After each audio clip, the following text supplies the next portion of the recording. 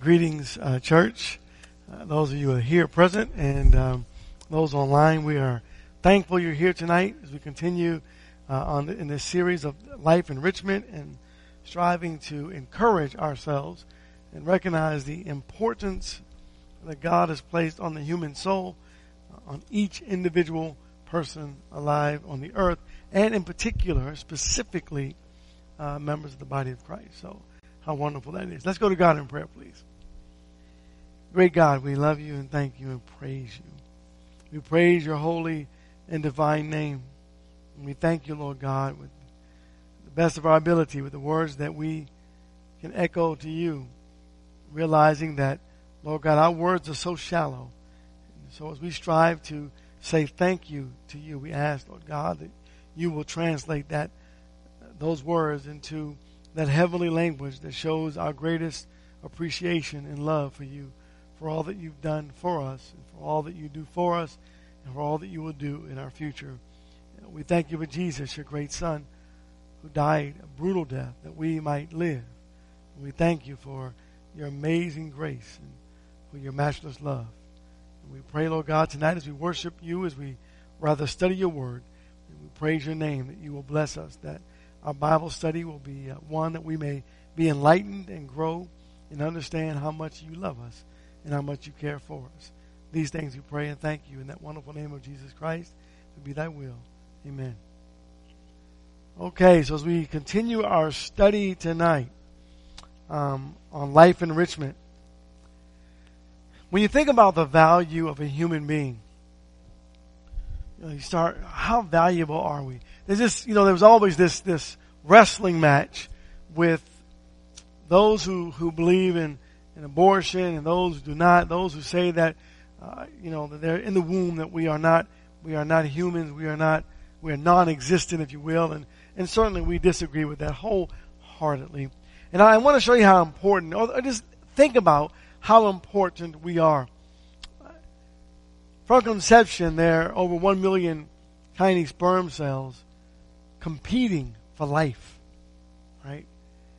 And think about God's plan. You are the fastest, the swiftest, the strongest, and the best. You won. By the help of God, you became the victor. We say God doesn't make junk because from the very beginning, from the very moment, from that very hour, God chose you. And so it's important to remember that you are important to God. You are important to this world. You mattered from the womb, from conception.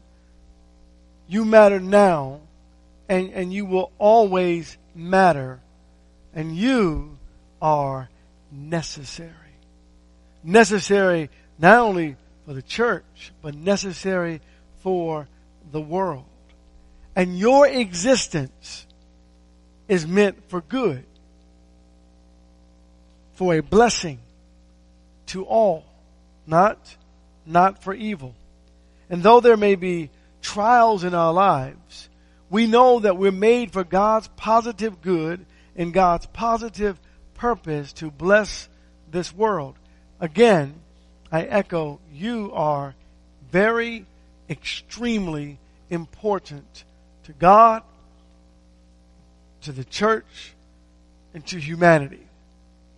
And in Matthew 6, Jesus, he's teaching us this lesson. And maybe when you go back and you read Matthew 6, beginning at verse 25, and you begin to really dig and think about what it is that Jesus is trying to relate to you, to me, to the world, to us, to his people. What message is Jesus trying to relate to us? Well, the first thing we know is not just about anxiety and depression, but it's about value. It's how important you are. So I'm going to begin at verse 25 and read through this text. For this reason I say to you, do not be anxious for your life as to what you shall eat or what you shall drink, nor for your body as to what you shall put on. Is not life more than food, and the body than clothing? Look at the birds of the air. They do not sow, neither do they reap, nor gather into barns, and yet your heavenly Father feeds them. Are you not worth much more than they? And which of you, by being anxious, can add a single cubit to his lifespan? And why are you anxious about clothing? Observe how the lilies of the field grow. They do not toil, nor do they spin. Yet I say to you that even Solomon in all of his glory did not clothe himself like one of these. But if God so raise the grass of the field, which is alive today and tomorrow is thrown into the furnace, will he not much more do so for you, O men of little faith? Do not be anxious then, saying, what shall we eat, or what shall we drink, or with what shall we clothe ourselves? For all these things the Gentiles eagerly seek, for your heavenly Father knows that you need all these things. But seek first his kingdom and his righteousness, and all these things will be added to you. Therefore do not be anxious for tomorrow will care for itself. Each day has enough trouble of its own. And so in that he says, look at the birds of the air. Look at God's creation. Look at the grass. Look at the beauty. Look at the mountains. Look at nature. Look at everything. And realize in verse 26 that he uses the word worth much more than they. God places value on humanity. You are worth something to God. How much? Well, to God you're worth everything. How much? So much so that he died for each individual soul on the earth. Right? Each individual. Not for the world collectively, but for each and every individual soul. God is wonderful. He says you are worth that much. The grass withers and fades. The grass grows and then, it dies. But God says, don't you know, if I put that much energy into the grass that's here for a season and gone, don't you realize how important you are to me? And so when we think about our lives and think about ourselves, we've got to recognize that God is intimately and desires to be intimately acquainted with us, and God sees the worth of what he made. It's like when we have a children, our baby, that baby that is born automatically has 100% value and worth, right?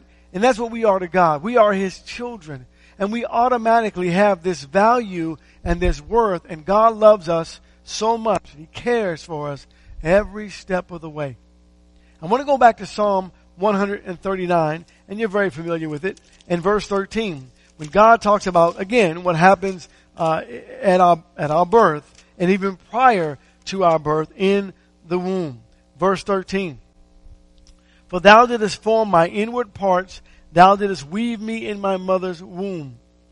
I will give thanks to thee, for I am fearfully and wonderfully made. Wonderful are thy works, and my soul knows it very well. My frame was not hidden from thee, when I was made in secret, and skillfully wrought in the depths of the earth. Thine eyes have seen my unformed substance, and in thy book they were all written, the days that were ordained for me, when as yet there was not one of them. So, God says, look, I have, number one, you are the most valuable of all creation. Humans are the most valuable of all the creation. In fact, the text tells us that God made the creation for us to enjoy and to benefit from it. We are so valuable that God is involved in every aspect of our lives, even while in the womb, even while secretly, the Bible says, wrought, if you will. God is presently and if you will, in a sense, physically with us because he loves us that much. In other words, God will never leave us alone. He will never abandon us. He promised that to us. So here's what we have to do. What we ought to do as God's people, Matthew chapter 11, what we ought to do is learn to do one of the most difficult things for us to do, and that is to cast our burdens away. Now, casting them away doesn't mean to cast them off into some distant land, but rather to cast our burdens on Jesus. I mean, really. The things that are bogging me down, the things that are holding me back, the things that I am concerned about, and whatever words you want to use, whether I'm anxious about it, I'm worried about it, it's bothering me, I don't think I can do this, I don't think I can do that. When someone tells you can't do it, you believe in God, you trust in God, brother, we can do all things through Christ who strengthens us. Right? And so as our children grow up, and they grow up, and we begin saying as a child, we say, I can do it, and we believe we can do anything. In reality, no, well, just a child, not yet. But God develops us in such a way to where we can do all things through Christ who strengthens us. We can learn and be educated and grow, and there's so many things that God has put inside of us, but something holds us back. And oftentimes it's just self, right? Oftentimes I hold myself back, right? I mean, I listen to the voice of other people, and then I internalize it, and when you internalize it, you take ownership of it. When you take ownership of it, then it belongs to you, and then it's your thought instead of someone else's thought, right? You gotta learn how to use that delete button in your brain. When streams of information come in, decide what you're gonna do with it, right? It either goes into your long-term memory or it goes into that short-term delete file. And delete it and get rid of the trash, because trash doesn't need to be inside of God's people's minds. But in order to do that, we have to learn to cast our burdens aside and let God have a chance in our lives to be God. That's tough, isn't it? I mean, think about that, right? Because I like to be in control. Personally, I like to be in control of as much as I possibly can. But there comes a point when you realize that you cannot be in control of everything. Not even everything in your own life. I mean, we can't even be in control of our emotions sometimes. Our emotions are meant to work sporadically, if you will, and also to work consistently. If something startles us, our emotions jump into action. Thank God for that. I can't control every part of my life. And so when it comes to anxiety and it building up in my life, that's an emotion. And I try to control it. What I have to learn to do is learn to give things to God and truly give them to God, and not pick them up and not want to have them close to me, and not just don't reach for it and just let it go. And that is very difficult. And for some, it's even more difficult than for others, especially if you're dealing with clinical depression and all. And it is tough. Life is tough, and God knew that, and that's why God says to us in Matthew chapter 11 and verse 28 rather. He says, "Come unto me, all of you who are weary and heavy laden, and I will give you rest. Take my yoke upon you and learn from me, for I am gentle and humble in heart, and you shall find rest for your souls. For my yoke is easy and my load is light." Why would God call the weary if there aren't anyone out there or any people out there who aren't weary? Obviously, there are a lot of His people who are weary. We're weary. We're tired. We're fighting against Satan. We're fighting against life. We're fighting against stress. We're fighting against everything, it seems like, right? God says, please give me something. Let me be God. Let me be the God in your life and take your burdens away. But I will not take them. I ask you, I offer to you for you to give them willingly over to me. It's hard. Look at 1 Peter 5. 1 Peter 5 and verse 7. 1 Peter 5 and very short verse. Casting all your anxiety upon Him. And He tells us why. Because He cares for you. Does He care? Yeah, He really does. He loves us so much. He cares. And He says, this is why I want you to do this. Because there are some things in this world that are too difficult for us to handle on our own. There are a lot of things like that. And not only are there things on this earth and in this life and in our brains that are too difficult for us to handle, we're not God. And God knows that it's impossible for us to handle it. So you have to turn them over to God and allow God to be God. Because God can handle it. And He's telling us that. But we have to believe and we have to trust that really, truly, honestly, if we humble ourselves, God really, truly can handle it.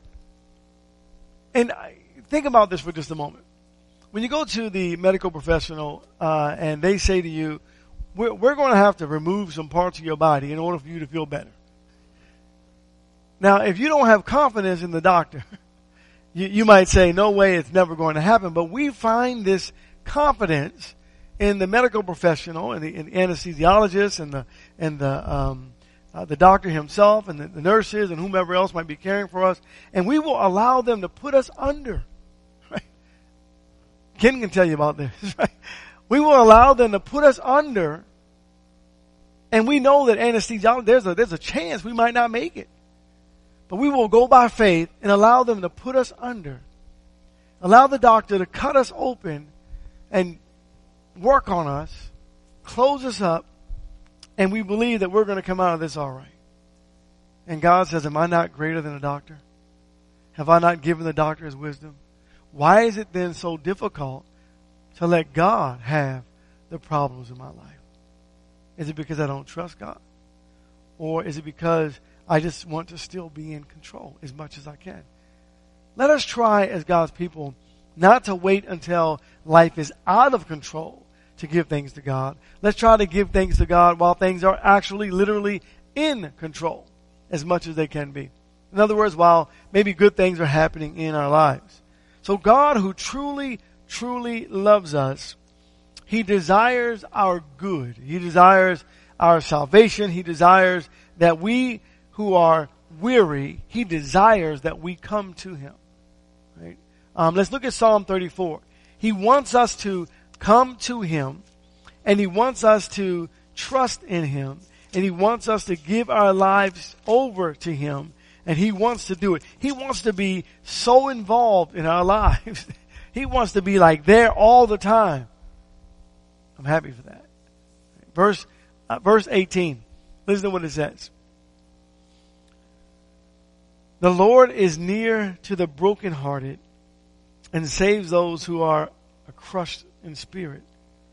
Many are the affliction of the righteous, but the Lord delivers him out of them all.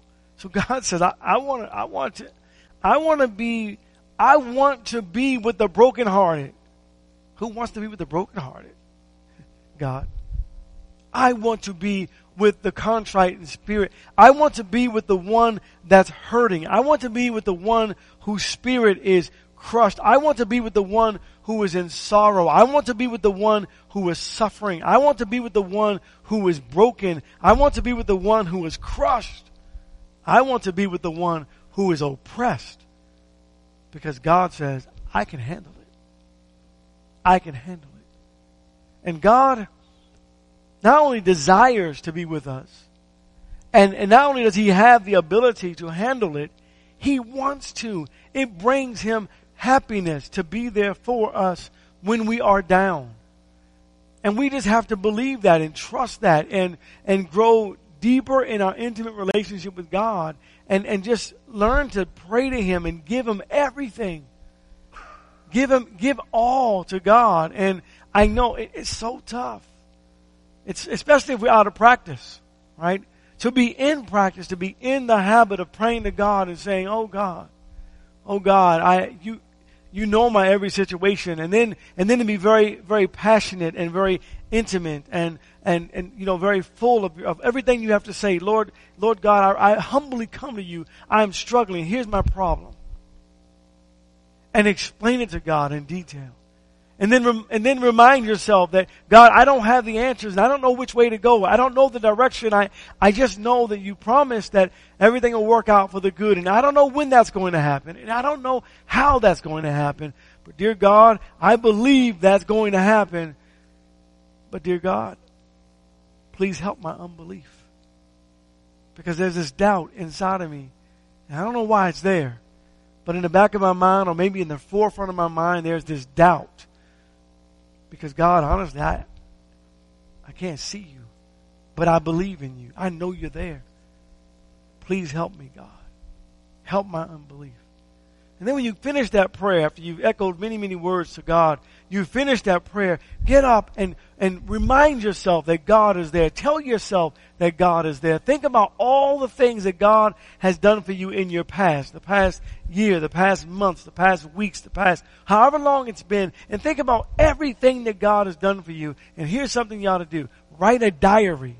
Write it down. Start writing it down. You cannot do it chronologically because you're going to think about things as you go. Just start writing down things that you know without a shadow of a doubt that God did for you when you were down, when you were sorrowful, when you were suffering, when you were struggling, and how God brought you out of that. And you might mind map it if you want to. You know, you draw a circle, and then in the middle of it you may put an event, whatever that event is, and then like a sunshine, you put rays up, if you will, on the outside of that circle and start writing down your subpoints, subtopics, and you just keep going. And you can do this forever if you just continue to think about all the things that God has done for you and read that on a regular basis and remind yourself of the love of God and how God has been there for you and what God has done for you and what God continues to do for you. And you'll be amazed at how your faith will grow, because faith comes by what? Hearing. Hearing by the word of God. So to remind ourselves that as the scripture says, that God wants to be there and help the afflicted, and he delivers them out of them all. So verse 19 again, many are the afflictions of the righteous, but the Lord delivers him out of them all. Not some of them, all of them. Do you believe that? Do you believe that? So I want to look at a few more scriptures on the contrite, if you will, those who are broken in spirit. Isaiah 66. Isaiah 66, verses 1 and verse 2. The broken in heart. So here God is talking to Israel, and he's talking about the glory of Israel, the glory of the throne of God. And in verse 1 he says, "Thus says the Lord, heaven is my throne, and the earth is my footstool. Where then is a house that you could build for me? And where is a place that I may rest? For my hand made all these things. Thus all these things came into being, declares the Lord. But to this one I will look, to him who is humble and contrite of spirit, and who trembles at my word." God says, I'm looking for the one that's humble and contrite in spirit and trembles at my word. I'm looking for that person. I want to support that person. I want to be there for that person. I want to grow that person. I want to save that person, because that's who God is. God's a Savior. Right? And he wants to protect. And then once we get through the situation, right, whatever the situation may be, then we look to God and say, thank you, God, and start talking about the situation. Dear God, I didn't know which way to go, and I pray to you. And then you start describing what God has done for you. It's amazing what it does to your brain. Look at chapter 57. Chapter 57 and verse 15. There it says, "Thus says the high and exalted one, who lives forever, whose name is holy. I dwell on a high and holy place, and also with the contrite and lowly of spirit, in order to revive the spirit of the lowly and revive the heart of the contrite." So, on one hand, God says, I am separate. Right? I live in a high and lofty place. I am separate from the world. But at the same exact time, I am so in your life that I am down there in the pits with that person who is lowly of spirit, with that person who is struggling in their lives. I am down there with them while I am separated from everything else. Only God can do that. Only God can do that. But the point is that God has the ability to do that. Right? And He can bear it up. He can accomplish it in a way that none of us ever could. And so there's this trusting faith and confidence in God that God wants us to grow towards, to become people of faith who rely 100% on God. Right? Every moment, every second, every step of the way. Because Satan's out there. And Satan is trying to destroy us. And God knows it. And I wonder at times, and maybe this is foolish, but I just think about this often. I think about how many traps the Satan, the devil, Satan, how many traps Satan has laid in front of me and God removed before my day began. I wonder that. You know, how many traps, how many pitfalls, how many troubles or trials did Satan lay out there for me?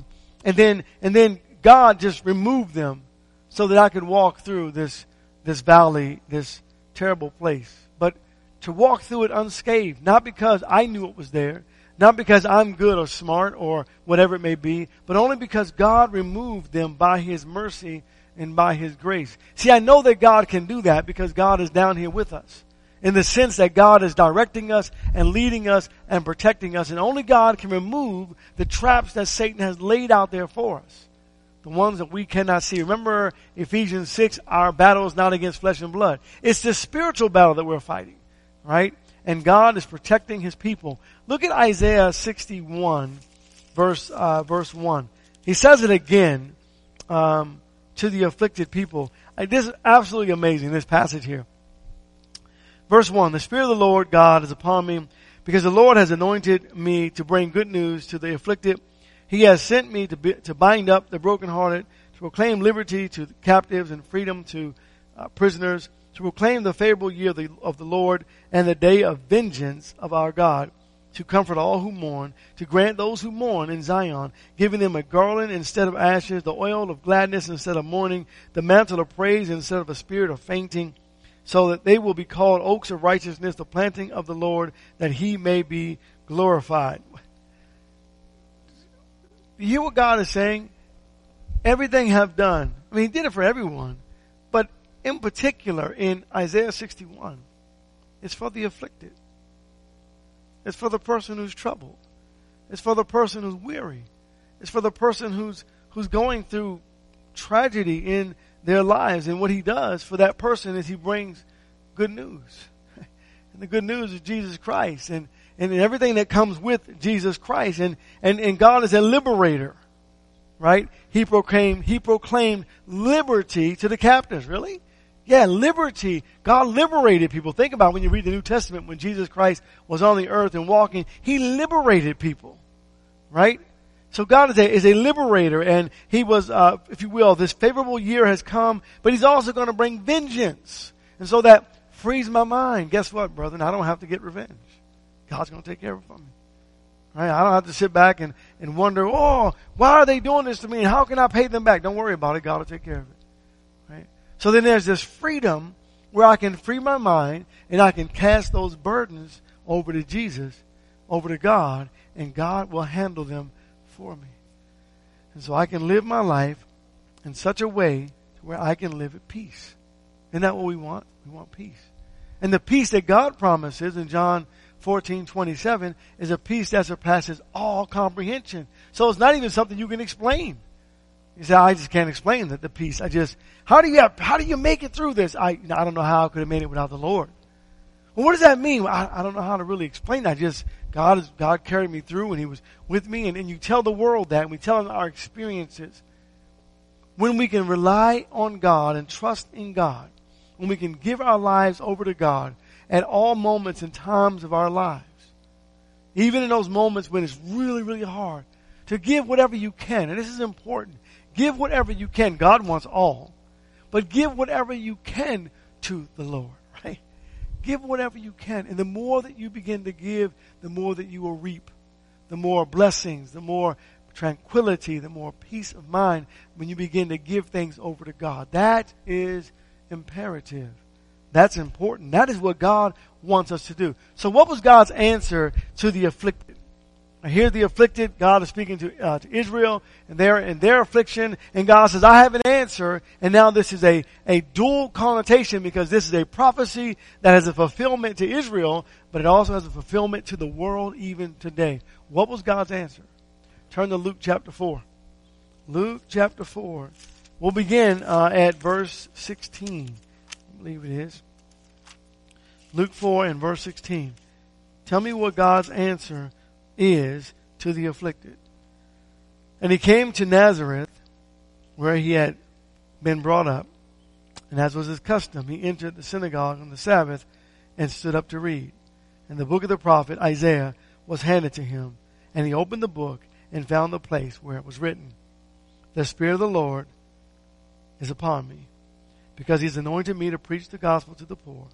He has sent me to proclaim release to the captives and recovery of sight to the blind, to set free those who are downtrodden, proclaim the favorable year of the Lord."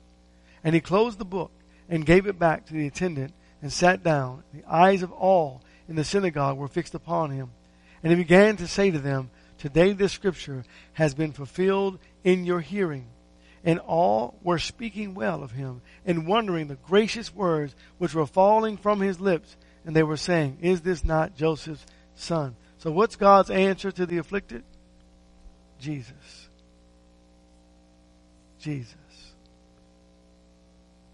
So when I think about my life, and I think about trouble, and the troubles that have come, and the troubles that will come, and life in general, I just have to remind myself to keep looking to Jesus. Right? Keep looking to Jesus.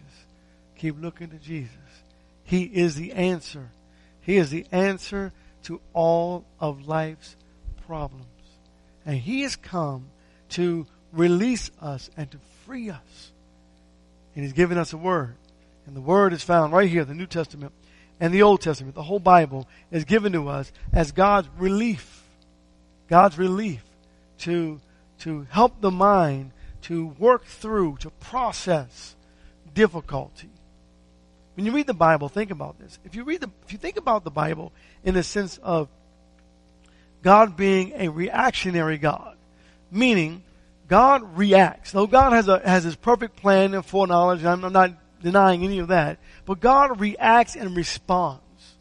So a person is being afflicted, and God watches. God knows they're being afflicted, and then they pray to God, and then God swoops in to save them. He's a reactionary or a responsive God. He responds to our affliction. He reacts to situations. They look out and they say, "Oh Lord, there's an army that's approaching. What do we do?" And then God sends relief, right? And so allow God, who responds to our situation and reacts toward our situation, to respond and react in your life. Take it to the Lord always. In every situation, when there's trouble in your home, husbands and wives are spatting and having trouble, stop. Take it to the Lord. When there are problems with the children, stop. Take it to the Lord. What we're used to doing is this. We strive to resolve everything that we possibly can first by ourselves. And then when we get to the end of the road, then we go to God. No, that's not what God wants us to do. God wants us to stop. Take it to the Lord. Take it to the Lord. Take it to the Lord. When you don't know which direction to run into, stop. Right? I mean, how many times have you seen it where people just say, I don't know, I just started running. Well, why'd you run? Where'd you go? I just ran that way. Why'd you run that way? I don't know. Well, God doesn't want us to do that. He doesn't want us to run without aim. Just like 1 Corinthians chapter 9 says, Paul says, I box, but not without aim. In other words, he has a target that he's focusing on. And so you got to have a target, if you will. The target is to stay away from sin. The target is righteousness. And so when you don't know which way to go, just stop. Be patient and wait on the Lord. Listen to what he says. Matthew chapter 5. The very first sermon, right? The Sermon on the Mount. He goes up and he begins to teach people. And what's the first thing he says? The very first thing that Jesus says in his ministry on the Sermon on the Mount in verse 3 is this. He says, "Blessed are the poor in spirit, for theirs is the kingdom of heaven. Blessed are those who mourn, for they shall be comforted." Why does God go right into, I'll tell you why. Because he's going right into reality. Reality is life is hard. Life is hard. And maybe we're not mourning right at this moment, but there's someone that is. Right? There are people who are mourning right now. There are people who are suffering tragedy right now. There are hard times before us right now, right in our midst. And God starts off with, "I know life is hard, but I'm going to bless you through it." Starts right there. Right in that moment, right? Just to get us to understand that not only does God understand and God knows, but God wants to be in our lives. So there's this consistent flow from Genesis to Revelation where you find God as the hero, right? We've this whole idea of heroes and villains, and we've got Batman and Superman and whomever else, right? But no, God is the hero, right? And we got to make sure we teach our children, you got to trust in God. He's better than Batman, right? Et cetera. You get the point I'm trying to make. God wants to be in our lives, and we have to learn to pattern our lives after the fact that God wants to be there, and wait and leave that space for God to enter into our hearts to be there for us. It's like Romans 12, where God says, do not take out your own revenge, but leave room for the wrath of God. God says, I want you to don't you go take care of it. Let me take care of it. Let me be God. And so the whole idea then, God wants to be in our lives. Turn, if you will, back to Psalm 136. Psalm 136. And listen to what is echoed about the loving kindness of God. And that loving kindness is everlasting to everlasting. It's an everlasting kindness, right? Verse 1 says, give thanks to the Lord, for he is good, for his loving kindness is everlasting. Give thanks to the God of gods, for his loving kindness is everlasting. Give thanks to the Lord of lords, for his loving kindness is everlasting. To him alone who does great wonders, for his loving kindness is everlasting. To him who made the heavens with skill, for his loving kindness is everlasting. To him who spread out the earth above the waters, for his loving kindness is everlasting. To him who made the great lights, for his loving kindness is everlasting. The sun to rule by day, and for his loving kindness is everlasting. The moon and the stars to rule by night, for his loving kindness is everlasting. And it just continues on over and over and over again. And how tempted have you been? I've been tempted to just read the top caption and not read the refrain over and over again. His loving kindness is everlasting. His loving kindness. What do you think God's trying to tell us? Everything about this passage is for us, right? For thanks to the Lord, for he is good. That's for us. We receive the goodness of God. Give thanks to the God of gods. That's for us. You've seen what when you worship an idol God, they cut themselves with lashes, they sacrifice their children, they do all kinds but we have a God, the God of gods, whom we can serve and fear and love and be in a relationship with. Every verse is for us. He's not only the God of gods. There are men who call themselves Lord. No, he's the Lord of lords. Those men, they won't exercise justice. No, but God is a God of mercy and a God of justice, who alone does great wonders for us. Right? He doesn't need to do it for himself. He already knows who he is. He does it for us. When we say, I don't know how God made a way where there was no way, because God can do great wonders. His loving kindness is everlasting. So when you go back and you look at that and you realize, the sun rule by day and night. Well, why is that important? Well, you ever been in darkness for too long? We live in Alaska. We know, right? We can't wait for the summertime because of all the light. We love the light. And so everything that God has done is purposed, and it's for us because of the goodness and the greatness of our God. So Nineveh, they were in trouble, weren't they? There were some issues in Nineveh and Assyria, that capital of Syria. They were having hard times because, the government was bad and the people were bad. Everything was bad, and they worshiped a fish god. Right, Dagon. And so, God, brought, he didn't just throw Jonah in the belly of, if you will, in the water and then the belly of the great sea monster for nothing. He's going to the fish god, right? And the people who worship the fish god, he sent Jonah, and Jonah was yucky and nasty and all that stuff. But Jonah didn't want to go. Jonah chapter 4, Jonah did not want to go, wrong way, to save these people. Jonah was being himself. And Jonah was angry at God. Because here's why Jonah fled in the other direction. Because Jonah didn't want to bear their burden, didn't care about those people, and he only cared about himself. See, we never put our trust in man, right?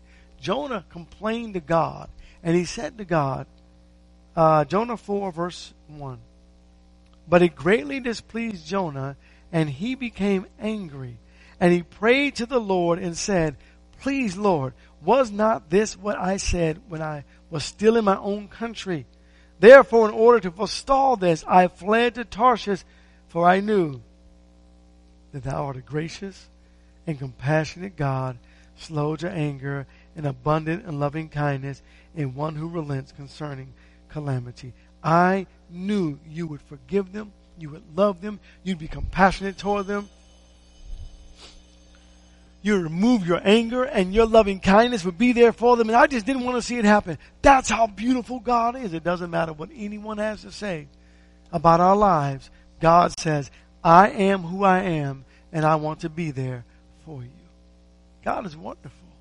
And so in our struggles and difficulties, please always know that God has not forgotten us. He never will, right? Ezekiel chapter 34. He never will forget us. He hasn't forgotten us. God absolutely, positively loves us to the extreme. We don't even have a word to really describe how much God loves us. We use the word agapeo. It's the best that we have.